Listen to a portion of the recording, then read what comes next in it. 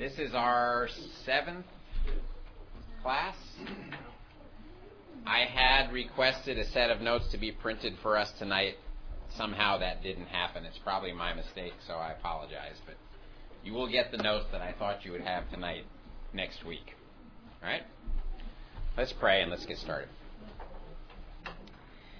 Father, we are grateful for your kindness to us in all the ways that you've shown your kindness to care for each one of us, to bring us to this moment. We ask that you would build us up as we look at your word, that you would teach us to handle it more carefully and more properly, that as we do so, we would appreciate its depth and its scope, and above all, the precious message that it contains for us. May your Spirit be our teacher. We ask this with thanks through your Son. Amen. All right. We are going to push on tonight, make a few more comments about inspiration, and then we're going to move on to discuss a closely related topic, which is inerrancy. Okay? All right. Last time, you remember we went through a series of different theories on inspiration. What just happened? Did it flash? Is that what happened? Okay.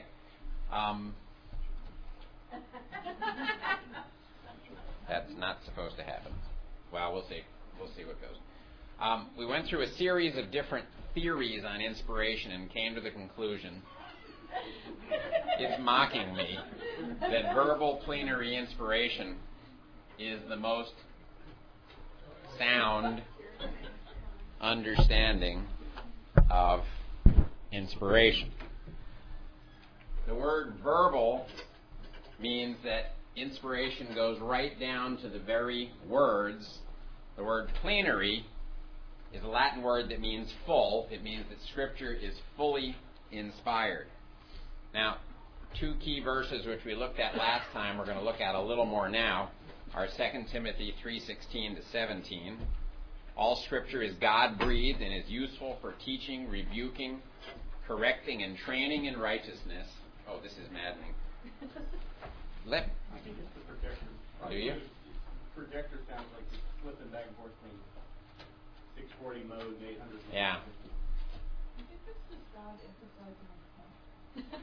Well, he's doing a good job.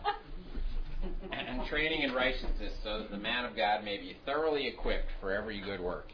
If this keeps up much longer, I have an idea what we can do. But it'll cost us a minute. You can do that right now.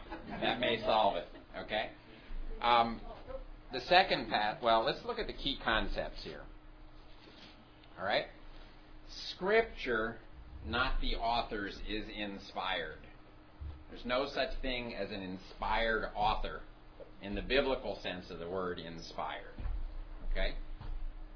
Secondly, Scripture is useful. Oh, this is too bad. Okay, hang on a second. Let me... Clay, don't do anything yet. That's an 800 by 600 projector, isn't it?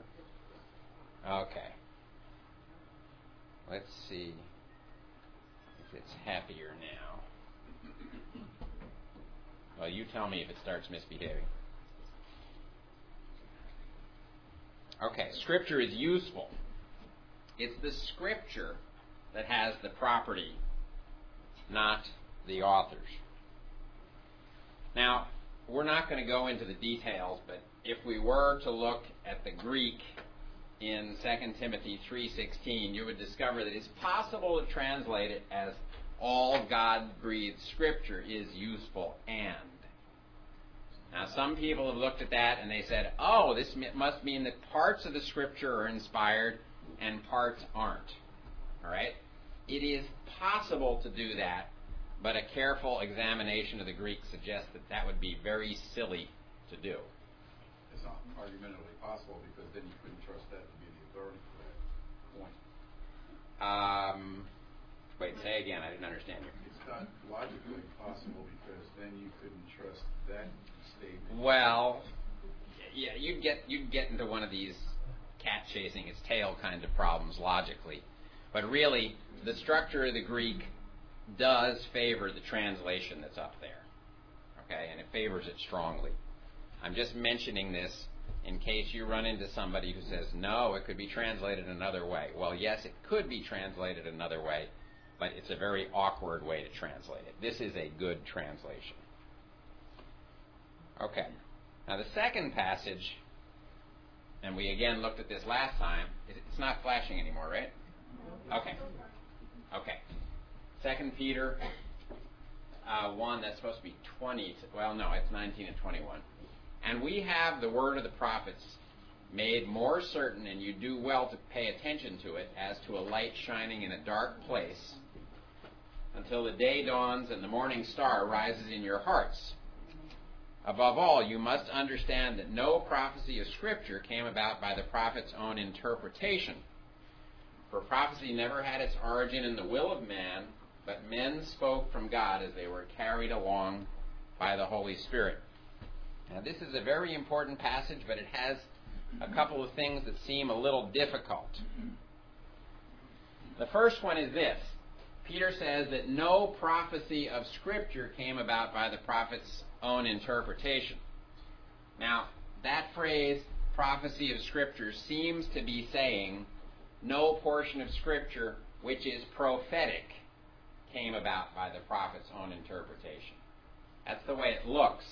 The reason we think it looks that way is that we tend to see the word prophecy and think it means telling the future. The word that's translated there in Greek, prophecy, really means a proclamation from God. Now, many of God's proclamations have to do with the future, but it really means nothing that Scripture asserts. You could replace this phrase, no prophecy of Scripture, with nothing that Scripture says. Okay? Now, the second thing that's a little tricky here is this phrase, no prophecy of Scripture came about by the prophet's own interpretation. Do any of your Bibles have a footnote there that suggests a different way to translate this last phrase, the prophet's own interpretation? Anybody have the New King James? It might be noted in another one. Any private? Okay, any private interpretation? Okay, that In that, New American Standard. But know this first of all, that no prophecy of Scripture is a matter of one's own interpretation. Okay. Matter was italicized. All right. Well, okay. Yeah, they've added that in to smooth it out, but we still haven't hit the thing I'm looking for. Okay, that's what I'm looking for. Okay, this last word here could be translated interpretation, or it could be translated origin. Now, I do not know why all the translations put in the word interpretation, because interpretation doesn't really make sense in the context. The next line tells us no prophecy had its origin in the will of man. Since this word can be translated origin, I think it should. The point that's being made here is that Scripture wasn't made up by the human writers.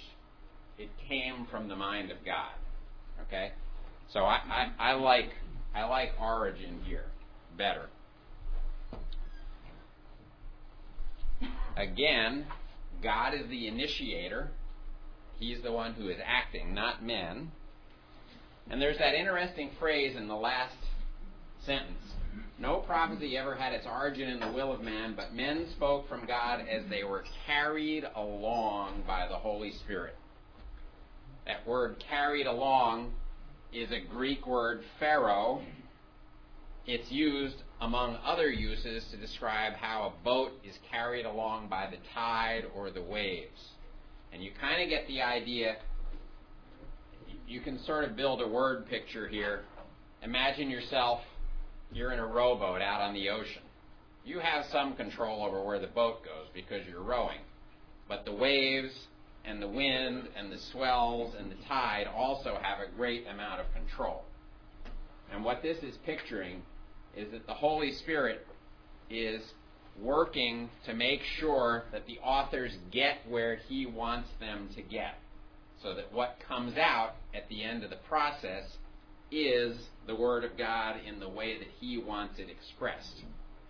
God uses the human authors and their style and vocabulary and even their experience, but he controls it in such a way that the product is God's Word, and it doesn't really have its origin in the will of men. It really has its origin in the mind of God. Okay? You with me? All right. Now some concluding thoughts on inspiration. The agent of inspiration is the Holy Spirit. He's the one who is in control. The instruments of inspiration are the human authors. The object and the product of inspiration is the autographs. Everybody remember what the autographs, whoops, that's not what I wanted to do. What the autographs are? What are the autographs? Original manuscript. Okay, the original manuscripts. Do we have them? No. As far as we know, we don't. Okay. We'll talk about the significance of that a little bit later. The beneficiary of inspiration is the human reader, right? God did all of this to reach us. The result of inspiration is divinely true, authoritative, and inerrant Scripture. And we're going to talk about the meaning of that term inerrant in a few minutes. Okay, questions we're going to consider next. What's the extent of inspiration? Does it include the Old Testament and the New Testament? Does it include all of both? Second question, is there anything in our modern Bibles that is not inspired? Third question, how should we respond to claims that there are errors in the Bible and therefore it can't be inspired? All right, let's look at this first question. What's the extent of inspiration? First question is, what is Paul talking about when he says in 2 Timothy 3:16, all Scripture is inspired?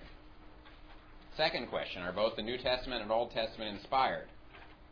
Third question, does inspiration extend to words, to letters, to punctuation? All right, let's take these one at a time. The answer to the first question is that if you look at the context in 2 Timothy 3:16, Paul is talking to Timothy. And what does he say to Timothy? He says, all Scripture is inspired, and he says, you've known it since you were a little baby on your grandmother's knee, right? Well, when Timothy was a little baby, was the New Testament written? Probably not any of it. Maybe just a little bit of it, but probably not any of it. Okay?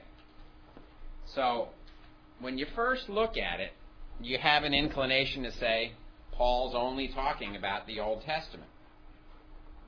However, there are reasons to believe that his words apply to the New Testament as well. Okay? In 1 Timothy 5:18, Paul cites Deuteronomy 25:4 and Luke 10:7, and he calls them Scripture. Now this is very important. Okay? He's showing that he considers portions of the New Testament to be Scripture. Now Luke was written by the time that he wrote that. Okay? So the whole New Testament wasn't finished, but some of it was. Okay, second. In 2 Peter 3:16, Peter calls Paul's writings Scripture. All right? You familiar with that passage? That's the one where he says a lot of the stuff that Paul writes is hard to understand, and people tend to twist it like they do the other Scriptures. All right? Okay, thirdly, Peter's statement in 2 Peter 3:16 is in the same book as 2 Peter 1:20-21, the one that we just read. So we know that Peter, when he talks about Scripture, is including New Testament within that category. All right? So we got two writers, Paul and Peter, and they both consider the portion of the New Testament that was written at the time that they wrote to be Scripture. So I think it's very sensible to say that the two big statements that they make apply to both the Old Testament and the New Testament. Okay. When Paul wrote 2 Timothy 3:16, what I said earlier was, this is a better clarification, and I think I spoke foolishly earlier. When he wrote that, most of the New Testament, except these books, was already written. Now, it's true that Paul is talking about how when Timothy was a baby, well, not a baby, but a young man, he had been raised up in the study of the Scriptures. But as Timothy was growing up, the New Testament was being written. And by the time that Paul wrote that, most of it had been completed. Does that make sense? Have I confused you? I hope not. Is everybody with me? See, what we're seeing is that the New Testament was written over a very narrow period of time, right? Christ went to the cross in AD 33. Probably the first book of the New Testament that was written was the book of James in AD 47. And Paul probably wrote 2 Timothy around AD 66. Well, within that roughly 20 years, a lot of the New Testament was written, although some of it had not been written. And when Paul says in 2 Timothy 3:16, you have known the Scriptures since you were a boy, well, when he was a boy, most of the New Testament, or possibly none of it, had been written, but as he was growing up, it was being written. With me? Okay. I'm probably beating that to death. All right. Another key idea. You remember in John 14:26, Jesus promises his disciples that the Holy Spirit will bring to their remembrance those things that he had said.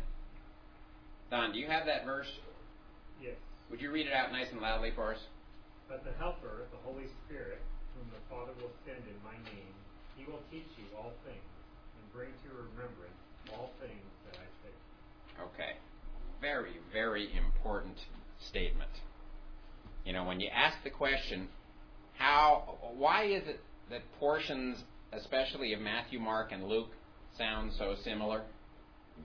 You know, one possible explanation is that some of them borrowed from the others, but I think a very good explanation is that the Holy Spirit was at work supernaturally to enable these guys to write down with reliability the things that they had seen in Jesus' life and had heard from him. Okay?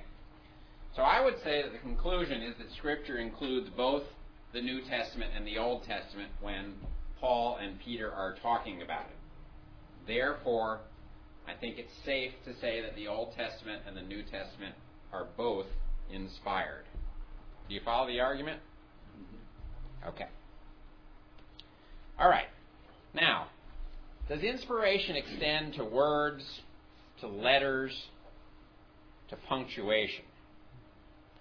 All right, well, I think the evidence of Scripture indicates that even the words and letters of Scripture are inspired. I don't know why that's so small. My PowerPoint is doing strange things today. Okay, Jesus cites Exodus 3:15. I think that's where he speaks of God saying, I am the God of Abraham, Isaac, and Jacob. And he emphasizes the tense of the verb there. He says, since God says, I am, that means that this is a continuing condition. I'm still the God of Abraham, Isaac, and Jacob. He builds his argument on a single word. Okay, and when Jesus cites Psalm 110, he's talking to the Pharisees, and he says, how can it be that Scripture says, the Lord, and that's the name Yahweh, Jehovah, said to my Lord? Notice we've got caps and not caps. And he says, how can David both be, how does it go? How's the argument go? How can David call God this and call Messiah this? Right? Again, his point, the point that Jesus is making, is built on a single word. Okay? He's looking at the contrast between these two words. I'm kind of drawing a blank on how that argument goes right now. If anybody wants to help me, you can. Or maybe we shouldn't chase it right now. Let's move on, okay? I seem to be slow tonight. Okay, in Matthew 5:18, Jesus says, neither a jot nor a tittle will pass away from the law until all is fulfilled. Do you know what jots and tittles are? Punctuations on Hebrew. No, they're not punctuation. With the very Part of the small letters. text of like- Okay, they're very small letters in the Hebrew alphabet. Okay? And what he is saying is the very letters of Scripture are God's Word, and God's Word will be fulfilled down to the letter. That may be where we get that expression, to the very letter. Okay? All right. In 2 Corinthians 2:13, Paul is making an argument, and he says, words which the Holy Spirit teaches. Now remember we talked about theories of inspiration, and we said concept inspiration is a bad theory? Paul didn't say in ideas which the Holy Spirit teaches. He said in words which the Holy Spirit teaches. Okay? He's emphasizing again that inspiration goes right down to the word level. Okay, Jeremiah 26:2.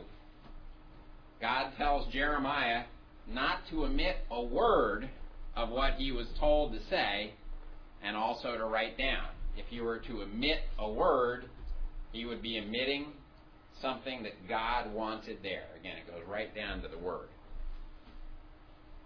Okay, in the end of Revelation, you know that curse that's there that says, cursed is anyone who adds to or subtracts from the words of this prophecy.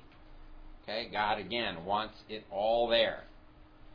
So I think it's a sound conclusion to say that the very words and even the letters of the Scriptures are inspired. Now notice, we haven't talked about punctuation yet. Okay? What about punctuation? Well, what is not inspired in Scripture? Some things in our modern Bibles are not inspired. Okay? Punctuation isn't inspired because there was no punctuation in ancient Hebrew and Greek. Okay? It just didn't exist. Now, if you look at a Hebrew Bible, if you look at this is Bob Deffenbaugh's Hebrew Bible. You will see punctuation in it.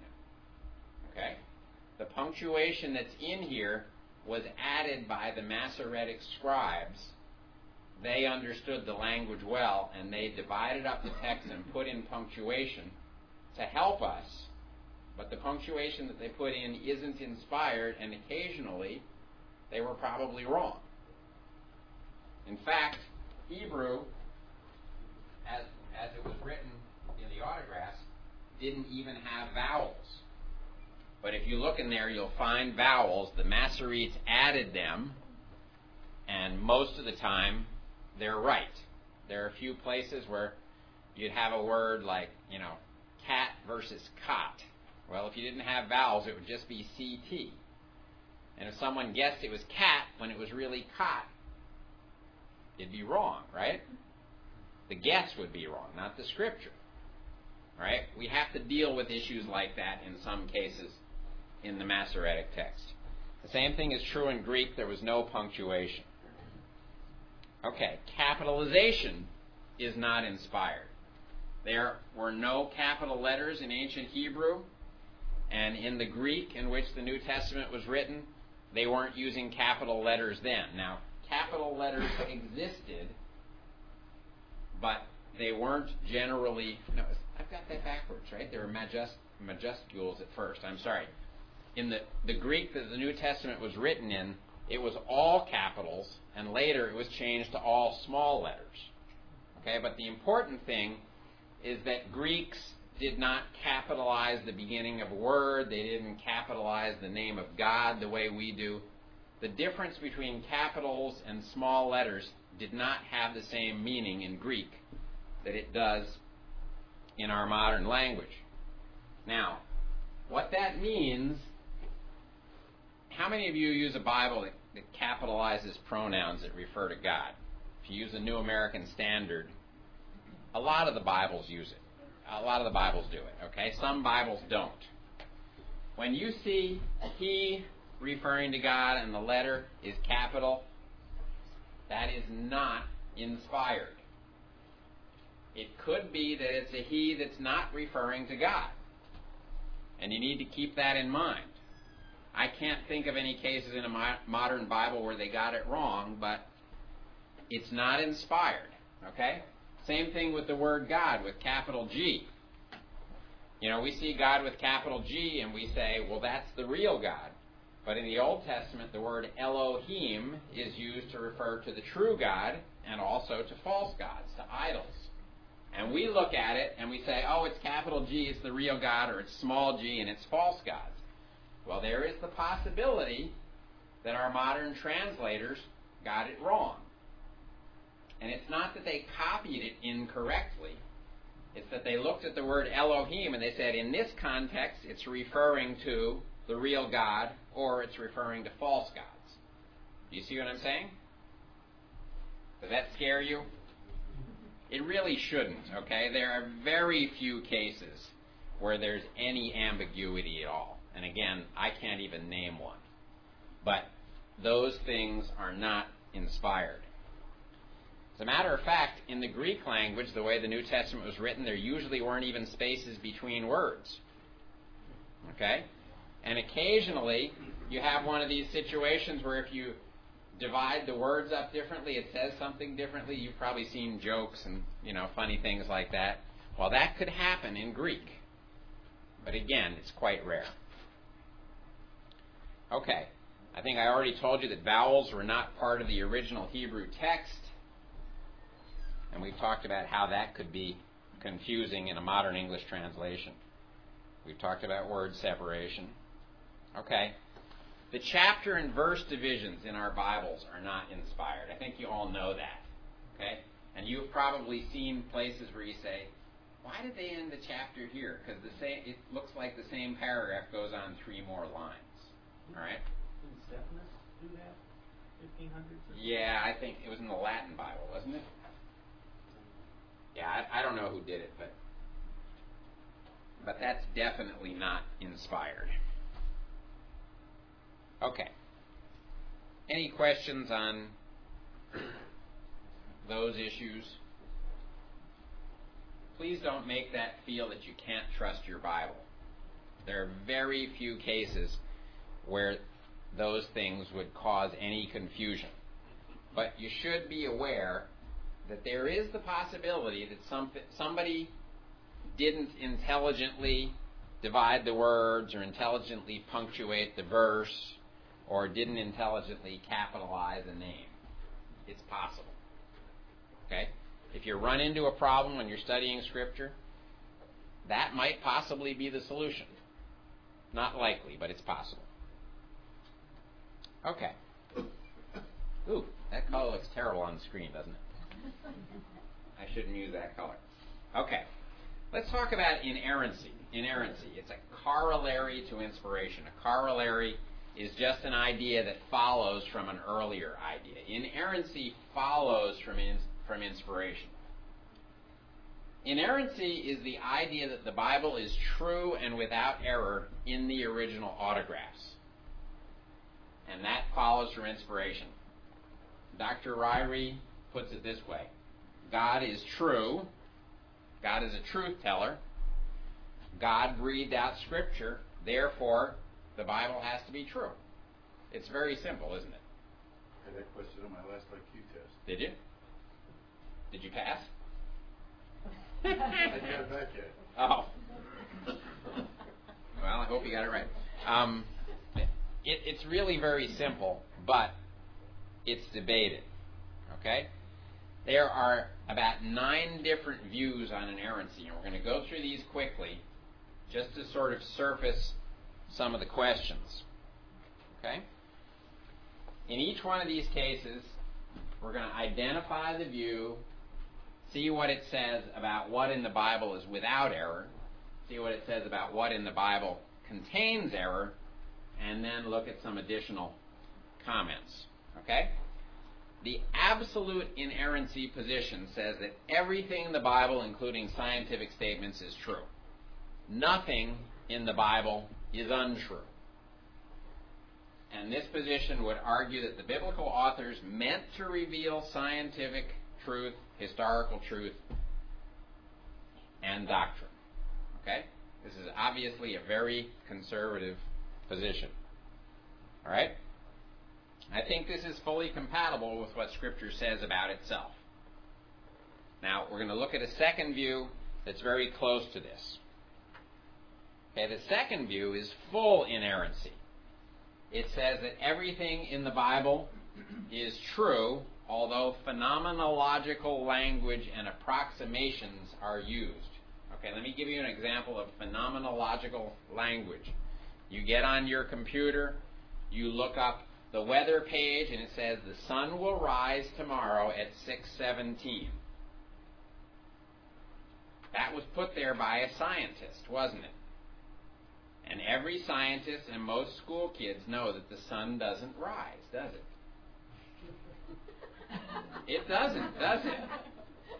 The sun stays right where it is. The earth rotates.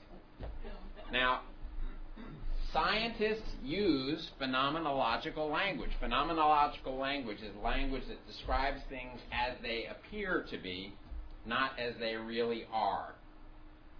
Okay? You could say, the moon is in the 7th house. You remember that song, When the Moon is in the 7th House? Okay? The moon is never in that constellation. That constellation is hundreds of light years away. But where we see it, it happens to be in front of it. Right? That's phenomenological language. We all use it. Okay? To say that the Scripture uses phenomenological language is not to say that it's in error. When Copernicus started saying that the earth rotates around the sun, people attacked him because they said, well, that means the Bible is wrong because the Bible speaks of the sun rising. But it's not an error. It's just a way of communicating that everybody understands. All right, this view would say there's nothing in the Bible that contains error. This view takes note of human conventions of communication, but it allows for no error in the use of those conventions. That makes sense to you? It says the sun rises. That's a convention of communication. But it has to use the convention properly and express truth in the process. Notice also that approximations are allowed. If it says King Solomon received 67,000 bushels of grain 1 month. Well, it might have been 67,532. That's not an error. It's an approximation. Okay? This view is also compatible with what Scripture teaches. All right, limited inerrancy. This view says that all non-empirical matters related to salvation are true, but scientific and historical statements in the Bible may show the errant ideas of the human writers. In this view, God revealed only spiritual truths, not science or history, which are not essential to the Bible's purpose. Okay? The distinction that's suggested by this view between doctrine and historic/scientific truth breaks down in practice because biblical doctrine is built on scientifically meaningful events, isn't it? What does it mean to say that God is the creator if God isn't the creator? The very idea that God has authority over us is based on a scientific statement that God is the creator of everything that exists. So this view has serious problems. Purpose inerrancy. This says that the Bible effectively accomplishes its purpose to bring men into saving fellowship with Jesus Christ. However, errors are present and they are numerous in scientific and historic matters. They would say that inerrancy does not equal factuality, but only effectiveness of purpose. Okay? Response to this, it's impossible to reliably convey truth through error. The reader is not told where the errors lie. Can you see that this one is really dangerous?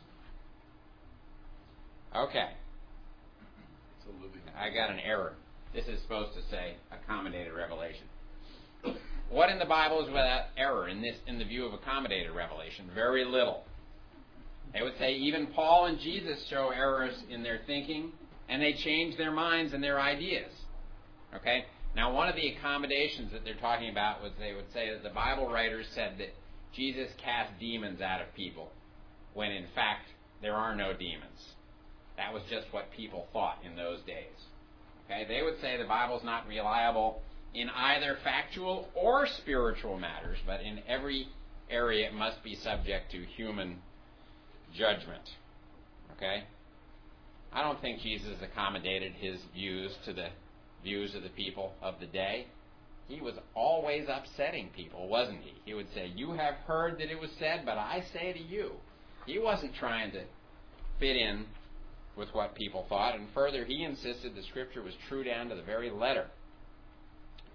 Okay, view number 6, the non-propositional inerrancy view.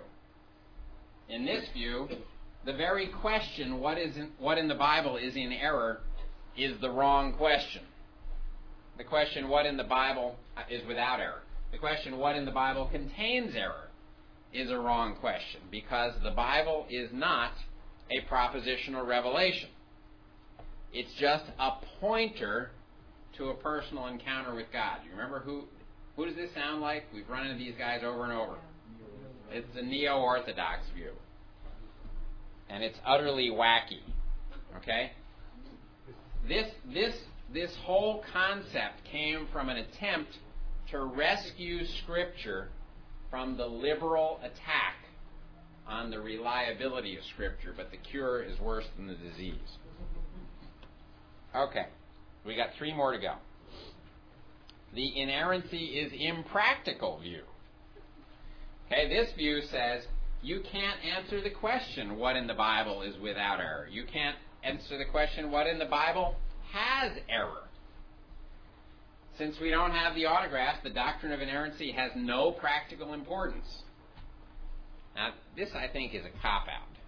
Okay? I think we've talked a little bit about why we have confidence that our modern Bibles reflect what the autographs wrote, and we'll talk about that again. Okay? Even though we don't have the autographs, their absence does not render the idea of inerrancy useless, and furthermore, textual or lower criticism has shown us that the copies we have are highly accurate reproductions of the originals. Okay, view 8. Inerrancy is unhistorical. They would say you shouldn't ask the question, what in the Bible is with or without error, because the early church didn't care about inerrancy. So we shouldn't. Okay? These are getting wackier and wackier, aren't they? All right? The early church did believe in inerrancy. Christ taught it. Paul taught it. Peter taught it. I didn't put it up there. Augustine and Aquinas, 2 early theologians, obviously believed it. Thousands, millions of people have believed it. To say that it's unhistorical and nobody believed it is just silly. Okay, the last one, inerrancy is irrelevant. They would say inerrancy is not a biblical concept. Biblical authors were not concerned with truth, and inerrancy divides the church. Do you see what's driving this? Unity at all costs. Okay? The Bible does teach inerrancy. Biblical authors were concerned about the truth. And you know what? If inerrancy divides the church, the problem is with the church, not with the doctrine. Okay? If you're trying to have fellowship with someone who says that the Bible is not inerrant, and you can't have fellowship with that person, the problem is the person, not the Bible. And maybe you shouldn't be having fellowship with that person. Okay. Some final observations. Boy, we're going to finish on time tonight. This is good.